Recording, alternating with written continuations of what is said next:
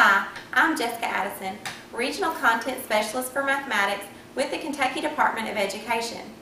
As we began to look deeper into the fourth standard for mathematical practice, Model with Mathematics, we became aware of a curriculum coach in Boone County with her own passion regarding this standard for mathematical practice.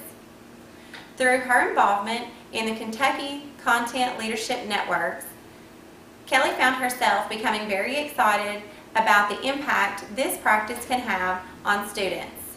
She began to do her own research and think deeper about what this would mean for students at Boone County High School.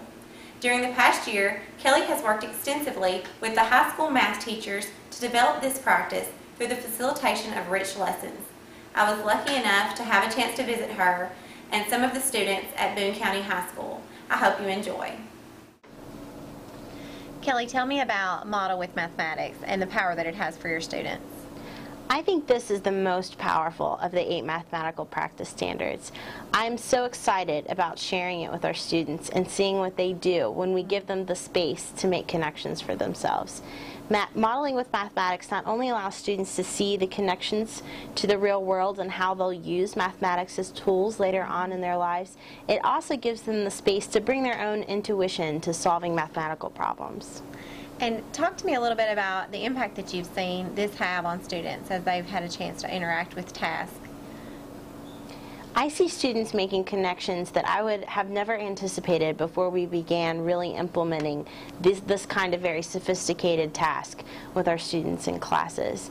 They can bring their own intuition about mathematics and about context in a way that really enhances their own understanding of the content and of how math really is a tool for us to use. It's a tool for us to use to make better decisions. It's not just learning math for math's sakes. The fourth standard for mathematical practice is modeling. Students who are proficient in modeling with mathematics use the mathematical skills and concepts that they understand as tools to solve problems, understand situations, and make decisions. This is the math we want them to keep with them for the rest of their lives. Students who are proficient apply the mathematics they know to solve problems arising in everyday life, society, or the workplace. They can apply what they know and identify important quantities, map these relationships, and analyze the relationships to draw conclusions and answer questions. They interpret their results in the context of the situation, and they can reflect on whether the results make sense, improving the model, or looking at any assumptions and approximations they've made. You've also mentioned that it has been important for you and the teachers in your building to share the 6 steps outlined on page 72 of the core standards document with students, and that it was very important to be transparent with them up front. So talk a little bit about those steps and what you've done with students. What we've done is the first time we've used a modeling task with students, we've been very clear about what our expectations are. And those expectations for the students are that they're proficient at each of the 6 steps of the modeling process. So we expect them to develop an understanding of the problem on their own, all the way through expecting a solid report where they can share not only their findings but also explain their reasoning. The hardest part of getting started is finding good questions to ask. Most really great question stems we have came from either math history or from sharing situations in our own lives where math has helped us understand or make better decisions. Also, textbook questions that have a good context link can usually be tweaked into a great question by taking away all the extraneous pieces and asking students just to think about the heart of the problem. The task used in the lesson you saw today asked students to think about how police determine where to start searching after a crime has been committed. After they had a moment to think about this broad question, we provided them with a map and just a few details about a hypothetical bank robbery.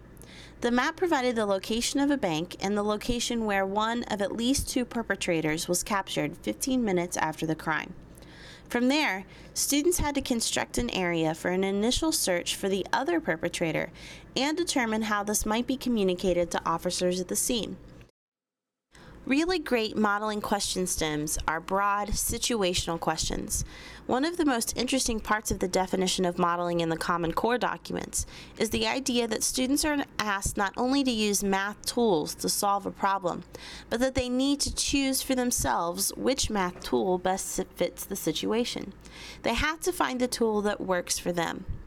So modeling is not just an application problem where students practice the same algorithm over and over under the guise of varying application. It's about students realizing for themselves the power of the math tools they're using. Modeling also isn't about the teacher modeling his or her thinking for the students.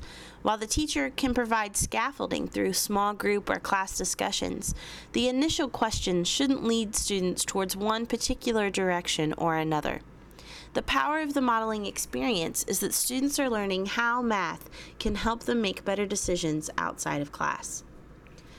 Modeling is about the real world, but this label is often applied to questions that miss the point. Modeling isn't just about identifying a context for a skill. For example, a question that states, "The triangle below represents a garden, find the perimeter," doesn't require students to reason at all about the mathematical structure of the garden. That's given to them in the problem. The context could be removed and the student thinking wouldn't change at all. Modeling questions should also avoid pseudo-context. This is where the question connects to some real-life situation, but the situation is outside of the student experience or is so contrived that the students can't relate. There's a question in one of our textbooks that asks the students to determine the angle of a triangle so that a weaver can build a loom. How many of our students understand the structure of looms, or even care about cloth making? Instead of bringing clarity to the mathematics, the context of the loom only confuses the situation and disengages the students further from the mathematics. The result of limiting ourselves to this type of question is orthogonal to the goal of using modeling in our classes. So in the class I was just in, I got goosebumps from watching the conversations develop, from just seeing all the content that they brought into play. And I know, as a former high school math teacher myself, I know the struggle that teachers have between spending enough time on the content and now also have the responsibility to develop these practices in their students. So let's talk a little bit about all the content that came out of that conversation. Some was anticipated and some may not have been, and just the power of that experience with those students. Sure. Our task was really focused from a content perspective on the Pythagorean theorem and the distance formula. We anticipated that that might lead into a discussion of circles, but that was really the focus. And when we gave students the space to find their own models and to discuss it using their own language, so many more concepts came into play. Our students were discussing rate of change in a very sophisticated way. Our students were discussing linear functions and described by that rate of change. They were discussing transformations. And what was really interesting is that students discovered their own misconceptions and were able to address those misconceptions through a conversation with their peers and contrasting the way that they may have approach the problem versus the way their peers approached it. We made a graph of it. The problem's not going to be linear because we're going in all directions. And linear would mean it would go in one direction at a constant, you know what I mean? That would mean we would only be searching in this direction. We wouldn't be searching in all. Well, we know an equation for a circle, don't we? That's true. We could try to find an equation for a circle. That's from this point. It would have to be. It's going to have to be circles because I'm confused. But I just know that it'll have to be a circle. Yeah, it'll have to be a circle, but what if we plot it at this is going to be our 0, 0, and then if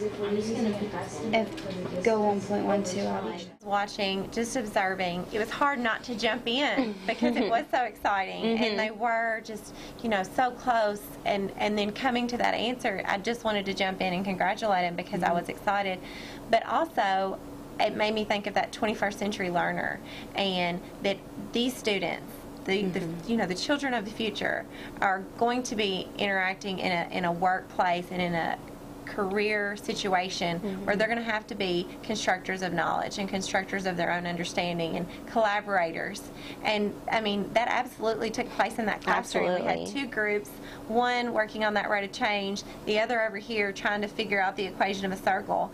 And when it all came together up there, they had it. They had it, but they realized that they needed to, collaborate and to work together to get to that point. And it was really exciting.